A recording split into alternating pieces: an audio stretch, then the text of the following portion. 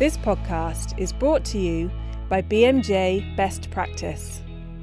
BMJ Best Practice offers evidence-based, continually updated and practical knowledge that will help you make better clinical decisions.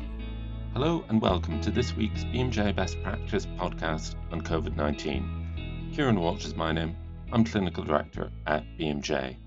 In this week's podcast, we're going to focus on some important and topical issues, including cardiopulmonary resuscitation, newborn care, and also dermatological manifestations, or COVID TOEs. To tell us how the guidelines can help with these topics, we have on the line Dr. Matt Castleton, Section Editor and GP, Dr. Abigail Davis, Section Editor, and Emma Scott, Section Editor, who all work on BMJ Best Practice and BMJ Learning. So to start with Matt and dermatological problems. Matt, can you tell us, what are COVID TOEs? COVID TOEs is the informal term given to this presentation of some distinctive lesions that have been reported on the fingertips and toes of a small number of patients with COVID-19. There are now several published case reports and case series, and they describe the lesions in a variety of ways. They often seem to be red and perhaps tender, often described as being chilblain-like, but they've also been reported as black and crusted appearing, or purpuric, or vesicular or pustular, and they're not always painful. The underlying pathology and connection with COVID-19 remains unclear, and some of the published papers theorize that it's a vasculitis type process, or there's intravascular coagulation leading to that appearance. In at least one case report, these lesions are reported as a possible presentation of COVID-19.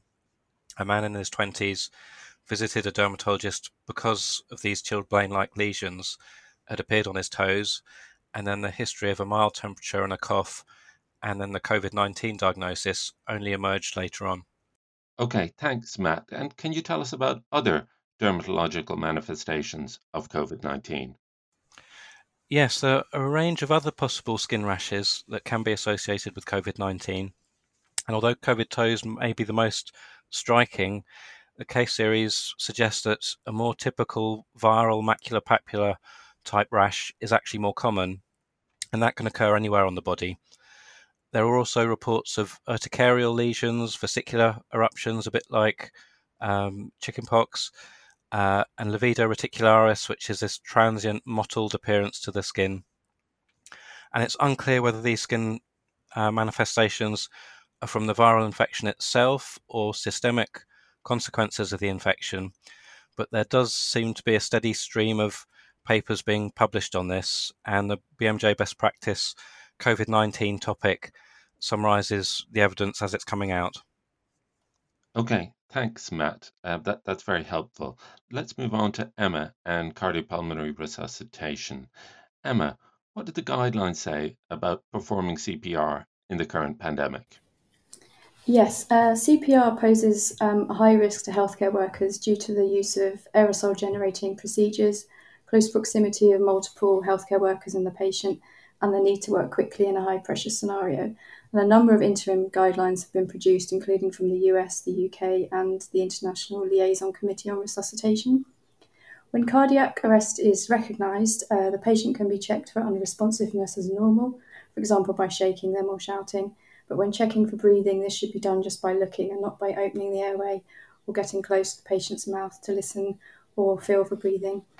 In acute hospital settings where COVID-19 infection is confirmed or suspected, all members of the resuscitation team should don full PPE to protect against airborne and droplet particles before entering the room. So respirator mask, eye protection, gown and gloves. It's worth noting that in the UK, Public Health England do not classify chest compressions as aerosol generating procedures, and they say that chest compressions can be done without PPE. But they have updated this to say that organisations can choose to advise staff to wear it. Resuscitation Council UK is clear in saying that full PPE should be worn and that no chest compressions or airway procedures should be started without full aerosol generating procedure PPE. US and international guidelines are also clear on this, that full PPE should be worn. Further recommendations are that the number of staff in the room should be restricted as far as possible, and that airway interventions should be done by the most experienced member of staff, with interventions chosen to minimise aerosol generation. So the aim is to try and ensure that the patient has the best chance of survival, but without compromising the safety of staff. Okay, thank you very much. And what about the advice for out-of-hospital cardiac arrest? Yes, for adults having cardiac arrest, bystanders are advised to perform compression-only resuscitation and defibrillation if they have access, so no mouth-to-mouth. A face mask or cloth can be placed over the rescuers and the patient's mouth and nose to try and reduce the risk of any potential infection. Cardiac arrest in a child is more likely to be caused by a respiratory problem, and ventilation is vital in this case. So bystanders are advised to perform chest compressions and to consider mouth-to-mouth ventilation, especially if they're household members who would likely have already been exposed to any possible infection. So again, the aim is to try and ensure the patient has the best chance of survival without compromising the safety of the rescuer. Okay, thank you, Emma. That's really helpful and clear. Lastly, let's move on to Abigail and newborns. Abigail, what do the guidelines say about newborn care during the pandemic? Well, in the UK, there are guidelines from the Royal College of Paediatrics and Child Health and also from the Resuscitation Council about how to care for babies whose mothers have or are suspected to have COVID-19. And they recommend that clinicians should attend deliveries according to their normal hospital policies. So maternal COVID-19 infection on its own is not an indication to attend. If it's possible, the neonatal team should be in a separate room and then the baby is brought to them just after it's born, and that's to avoid exposure of the neonatal team to the mother. The minimum number of clinicians that are anticipated to be needed should attend, and backup needs to be easily available.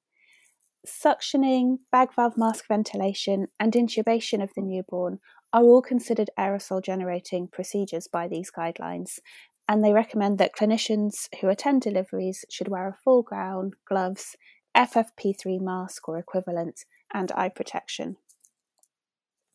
Neonatal resuscitation should follow the usual algorithm for neonatal life support. And remember that the towel used to dry the baby is potentially contaminated, and that needs to be safely discarded. Now, babies who are well and don't require any medical intervention should remain with their mother, and both of them should remain in their designated room, and they should be discharged as soon as it's safe to do so. Babies don't need to be tested for coronavirus unless they become unwell. Before discharge, babies should have the usual newborn screening exam, and that should include visualisation of the soft palate. The current advice remains that for well babies, the benefits of breastfeeding outweigh any theoretical risks, so that should be encouraged. And a mask should be worn and careful hand hygiene performed for any breast or formula feeding. If the baby needs to be admitted to a neonatal unit, there's a balance to be struck between minimising the number of clinical investigations and also maintaining standards of care. All babies who need respiratory support should be nursed in an incubator. Thanks, Abigail. And there's a few differences between US and UK guidelines. Can you tell us how the guidelines differ? Yes, so the American Academy of Paediatrics has also published guidance on this subject, and there's a few differences. So one is that babies should be washed after birth to remove any virus potentially on the skin, and they also advise that babies should be separated from their mothers initially, and that's to minimise the risk of any postnatal infant infection from maternal respiratory secretions. If that's not possible, or if the mother declines separation, then the guidelines recommend the baby should be kept at least 2 metres away from the mum. If there's capacity in the hospital, then newborns should all be tested for coronavirus infection 24 hours after birth, and if they're still in hospital, they should be tested again at 48 hours after birth. If babies test negative, then they can be discharged ideally into the care of a non-infected carer. There's a lot more information on this subject in the management of coexisting conditions in the context of COVID-19 topic, which has been updated again this week, and you can access that on the BMJ Best Practice website.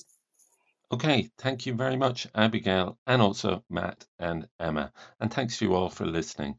We hope that this has been helpful, and we hope you'll be able to put what you've learned into action to better diagnose and manage affected patients. If you want to find out more, click the link in the podcast to sign into BMJ Best Practice and look at the content on this and other relevant diseases. Thank you once again.